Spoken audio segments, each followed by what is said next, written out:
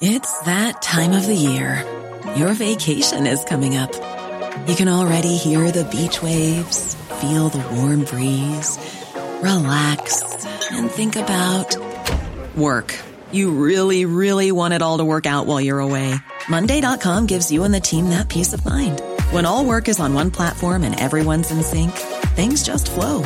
Wherever you are, tap the banner to go to Monday.com. Hey, it's Ryan Reynolds, and I'm here with Keith, co-star of my upcoming film, If, only in theaters May 17th. Do you want to tell people the big news?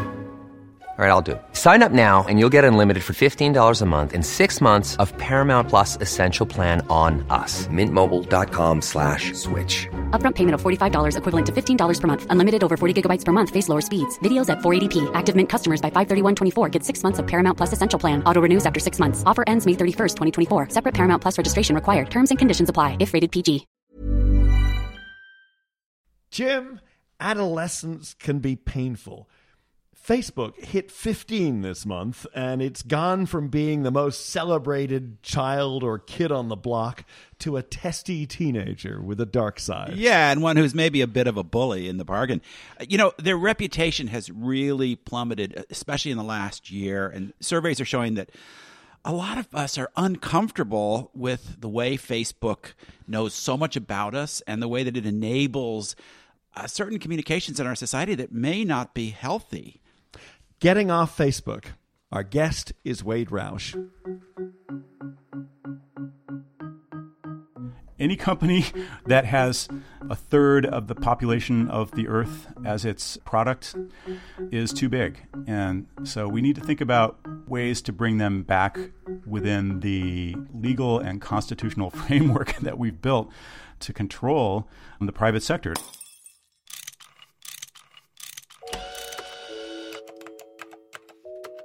Our show is about fixes. Yeah, how to make the world a better place. How do we fix it? How do we fix it?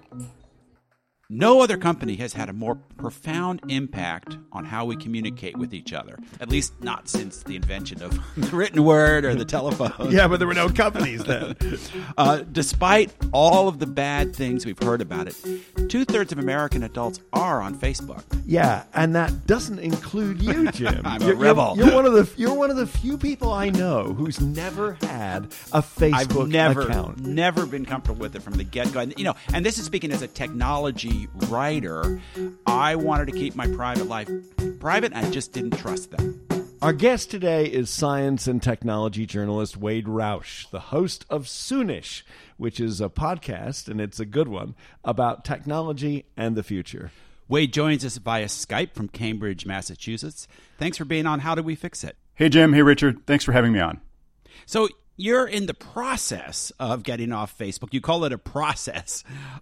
Why are you troubled by this kind of social media and what it knows about us? I've been on Facebook for 12 years, and it's been a process of my own to come around to this point of view that Facebook is a doomsday machine.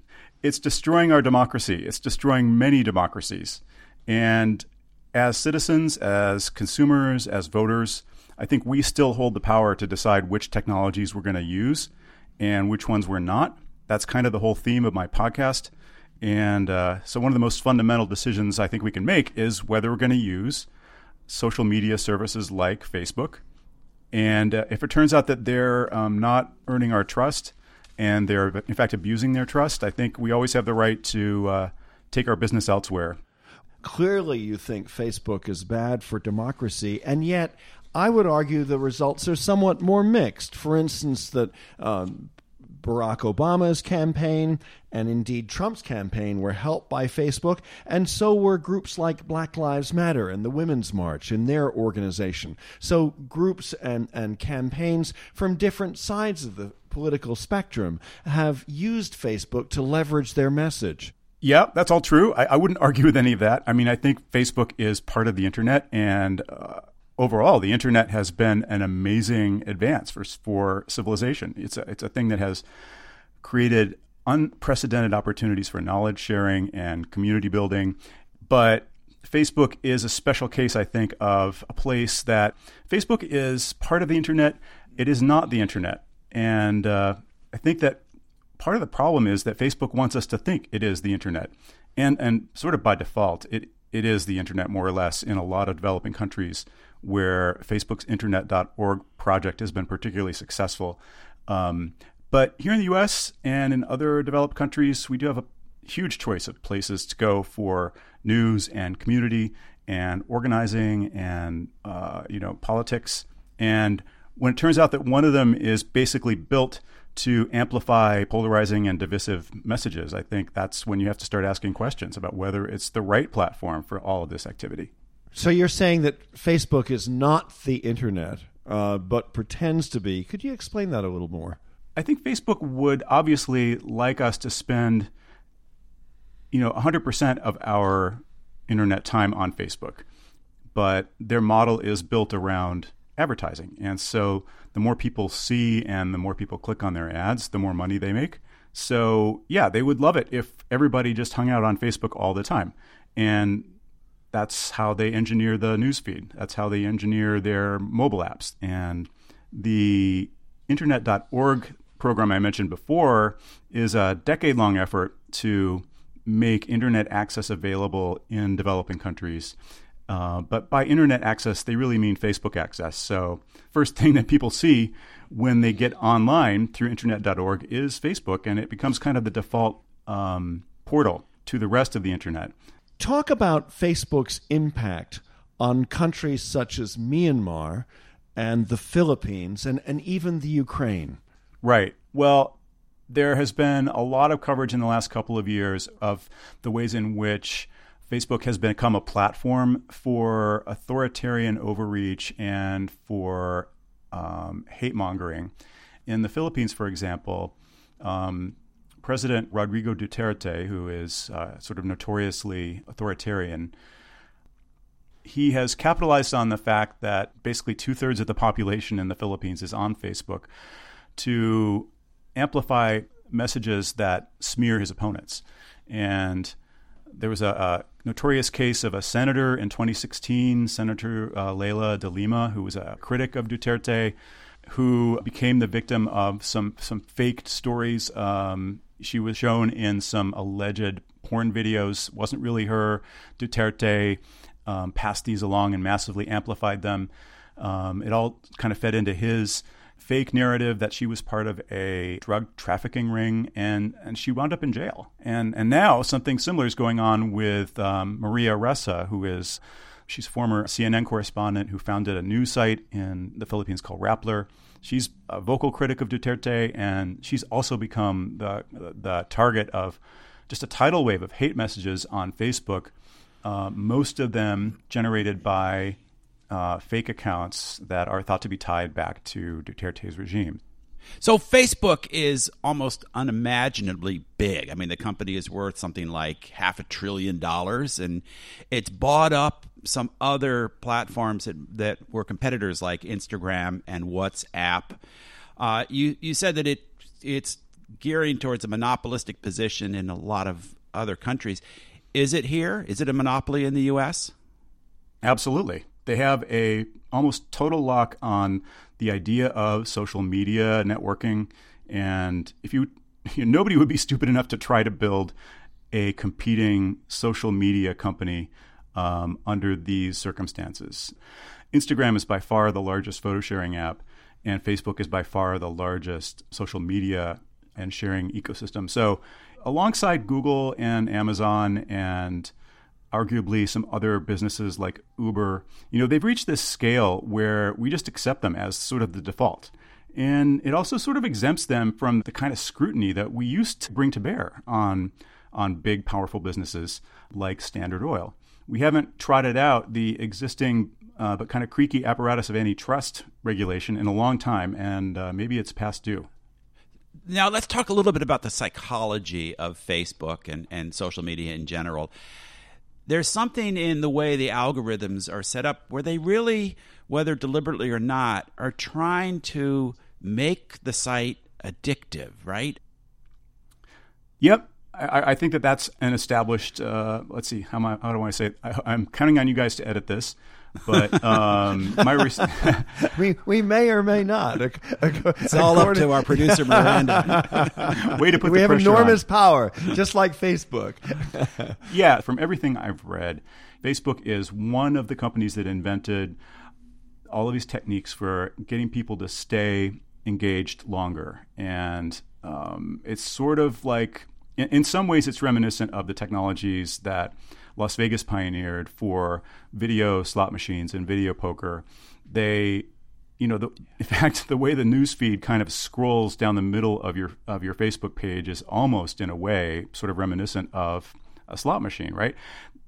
You have to keep going because, there might be something cool just below the fold. And if you just keep scrolling or if you just keep flicking with your finger, you might see something really awesome and you don't want to miss it. And on top of that, there's also, of course, the little validation that you get every time that someone likes a post of yours or every time someone comments on a post of yours to you. Those likes have a profound psychological effect, don't they? Right. And or the lack of them. And speaking of teenagers, also an alarming number of teenagers have reported that they've been bullied online, and some of that has come, or much of that has come through social media sites like Facebook. Right. Well, I mean, this isn't Facebook's fault. They didn't invent this problem, but it turns out that one property of the internet is that it makes it easier for people to be anonymous, and it's a lot easier to get up and say things that are racist or hate-centric or bullying. I want to follow up on Jim's question about the addictive nature of Facebook, because you're in the process, Wade, of getting off Facebook. How difficult is that in your experience? Yeah, it hasn't been very difficult for me. I wouldn't claim that I'm representative or typical. Once I decided I was going to get off Facebook, basically I just left. I mean, I still have an account there because I'm in the process of reporting this episode of Soonish about Facebook and how we can get off Facebook if indeed that's what we choose to do. So while I do that reporting, I'm still on Facebook. But since I kind of announced that I was leaving back in November, I've probably been on it maybe 4 or 5 times just to see what's going on with that post and who's responding to it. And in fact, it's been kind of a relief, to tell you the truth, guys. If you don't have to check Facebook every day, that's one less thing that you feel like you have to do. And it's a little more breathing room and mental space in your life. So for me, it's actually been a positive thing so far. That said, I do think that Facebook can be an addiction and that a lot of people are going to have a hard time getting off the platform. And I don't want to minimize what that experience is going to be like for people. So in the intro, Wade, I mentioned that I've never been on Facebook. I was kind of suspicious of the platform from the start. And I do feel like I miss out on some cool stuff that my friends are doing. They went on a great hike. They posted some pictures on Instagram. And so, I'm happy with the trade-off, but it is a trade-off. Are you worried that you're not going to see, your friends' new baby pictures or, hear about the cool band that your friends from college are in? What you're saying is that for a lot of people, Facebook is the most convenient by far way to keep up with their friends and family and their high school classmates and other people that they want to have in their lives. And by accident, by default, we've let our other ways of communicating become a little more vestigial. It's How Do We Fix It? I'm Richard Davies. And I'm Jim Meggs. And in our next segment, we're going to be talking about solutions, as we usually do later in the show. And among those, personal solutions, as well as maybe some policy ideas about Facebook. Ryan Reynolds here from Mint Mobile.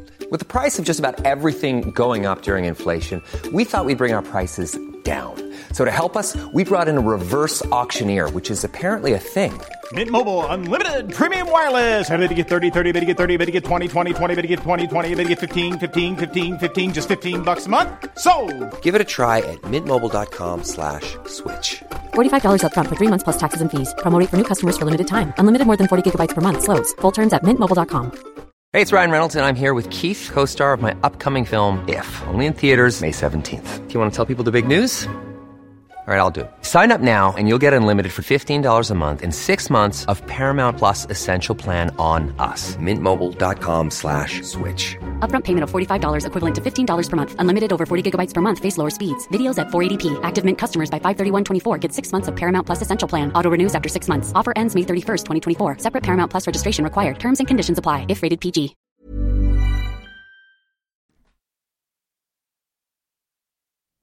So Facebook says it's changed. Facebook says it's hired a lot of people to patrol its site and to kick the hate mongers off and to stop fake news. Is that true? What's the result? I haven't seen any data yet that would make me feel confident that they've solved that problem. I've kind of lost faith that they even understand the problem. I don't think they're capable of understanding it, and that's why I'm giving up on them. What is it they don't understand, Wade? Well, they don't want to admit to themselves that what they've built is basically a machine intended to polarize us as a society. It's a machine to sell targeted advertising. So if that's their business model, I don't see how they can just tweak things around the edges and hire more people to screen out fake ads. That's not going to solve the problem. They would have to switch their entire business model in order to reverse the dynamic where they're selling information about us. Okay, so we can't count on Facebook to fix itself.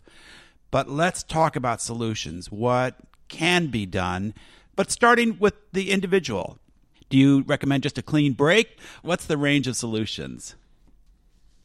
Well, I think there's an interesting range of solutions. I mean, my personal decision was I've had enough. I don't want to be part of this anymore. I'm so angry about it that leaving is going to be pretty easy. But in the course of, doing the reporting for this upcoming podcast episode, I've talked to a bunch of people. And, interestingly, people sort into a few different buckets. And one of the buckets is the people who've already left, right? And they've kind of solved this problem. They've left once and for all. They haven't been tempted to come back, and they seem pretty happy about it. There is another bucket of people who have left and then, for one reason or another, have come back and find it really hard to stay away, whether it's because they miss their friends or they feel they need community. Interestingly, I didn't find anybody who was super happy about Facebook. Everyone else is either thinking about leaving or they're staying, but, with zero enthusiasm. So, and I think all you can do is provide those folks with some more data to think with, some more examples, some more stories about how you disengage if that's what you want to do, or how you use Facebook more wisely if that's what you decided to do. What about us as citizens? How do we demand change? I would think that there are many different viewpoints that go across parties. For instance, the need for privacy. That could be a conservative demand, or the need for transparency. Yeah, I think that you're right. There's a potential here for a bipartisan, across the aisle effort to analyze this problem, understand it, figure out how Facebook got so out of control, and maybe design some smart regulation around it. We don't have to go all the way to antitrust, although I think that's also warranted in this case. So yeah, if you feel like you have a way to connect with your representative or senator, sure, send them a message. Tell them what you'd like them to do about it. I guess I don't expect a lot of people to do that because it feels like on the sort of very long list of things to worry about right now, Facebook is not near the top. But Europe seems to be ahead of us in this respect. With the general data protection regulation going into effect last year, they're getting more careful about making sure that people understand the trade-offs involved when they sign up for a service like Facebook. They've been imposing fines on Facebook for not making their business model clearer to people. It'd be nice if that was happening here, but maybe what Europe's doing with the GDPR can kind of have some knock-on effects here in the U.S. Yeah, explain what the GDPR is.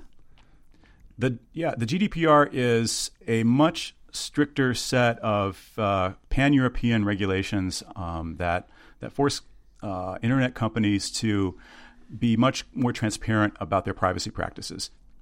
Is there something that individual people should be doing, in terms of Everybody always says, well, check your settings and stuff. I think most people they don't actually give it that much thought. If you're not an absolutist, you're not going to totally leave. Is there kind of a middle ground where you tighten up your settings? Is there a formula that you would recommend?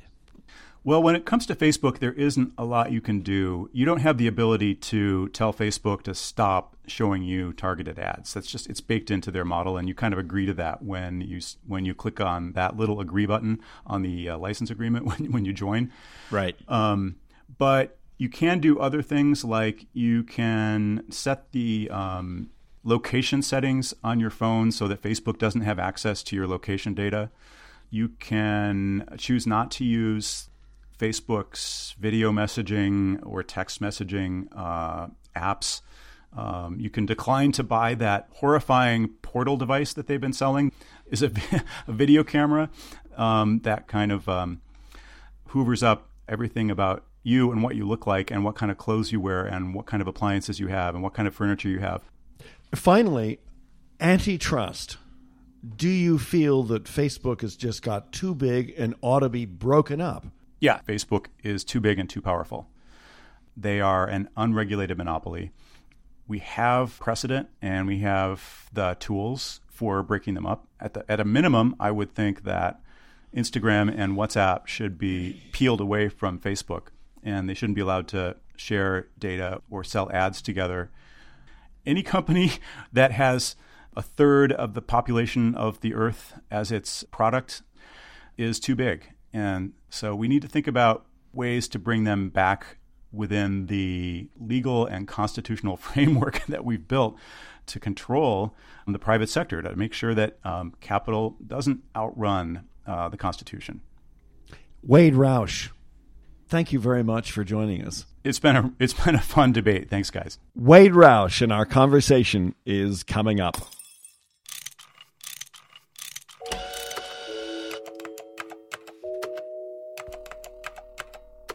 Two words I wanted to mention, Jim, before we get any further, and that's Zeynep Tufekci.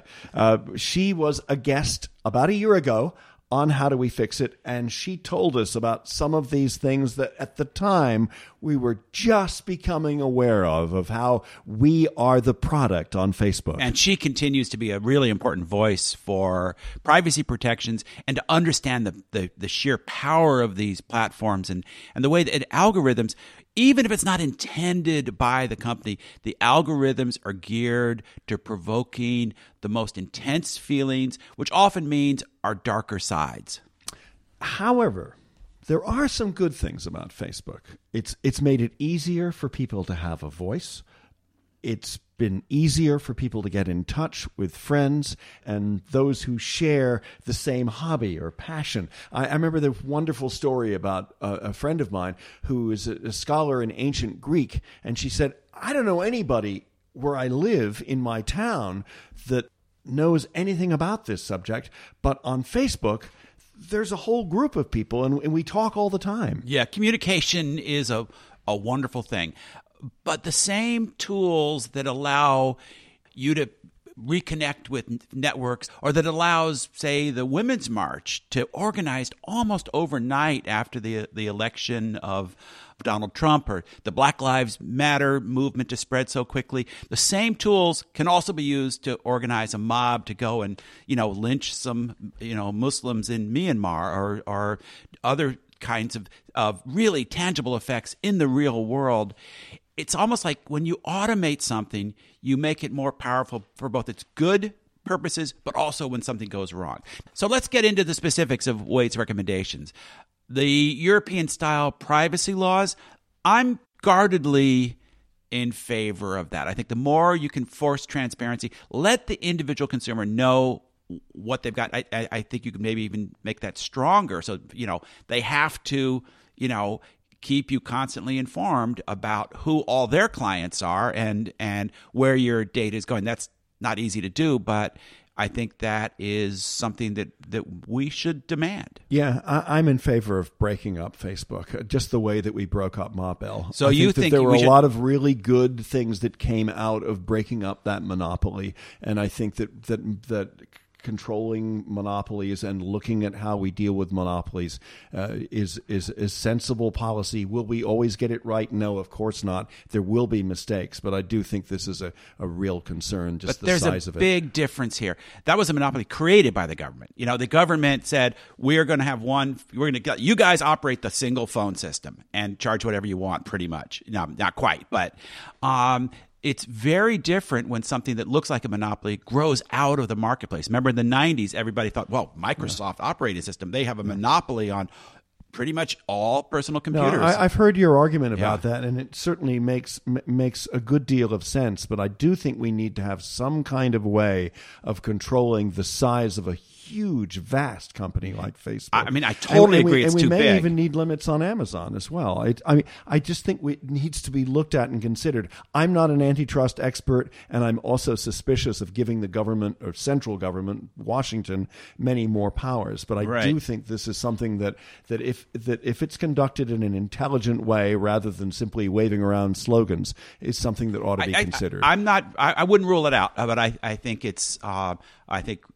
We should tread carefully in something that may turn out to be we may come up with a permanent solution to a temporary problem. Final thing, I think consumers and consumer groups should be, adamant on the question about, what do we do about fighting hate speech?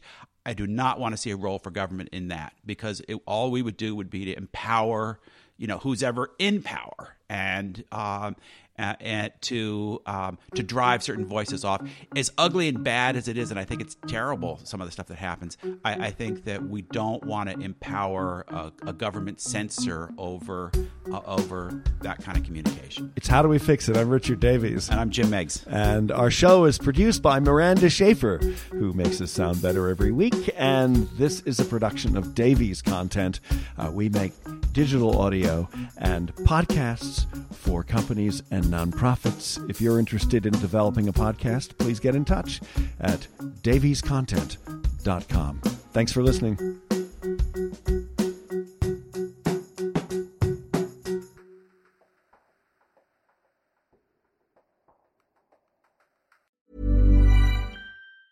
Planning for your next trip? Elevate your travel style with Quince. Quince has all the jet-setting essentials you'll want for your next getaway, like European linen, premium luggage options, buttery soft Italian leather bags, and so much more. And it's all priced at 50 to 80% less than similar brands. Plus, Quince only works with factories that use safe and ethical manufacturing practices. Pack your bags with high-quality essentials you'll be wearing for vacations to come with Quince. Go to quince.com/trip for free shipping and 365-day returns. When you make decisions for your company, you look for the no-brainers. If you have a lot of mailing to do, Stamps.com is the ultimate no-brainer. Use the Stamps.com mobile app to mail everything you need to keep your business running with up to 89% off USPS and UPS. Make the same no-brainer decision as over 1 million other businesses with Stamps.com. Use code PROGRAM for a special offer. That's Stamps.com, code PROGRAM.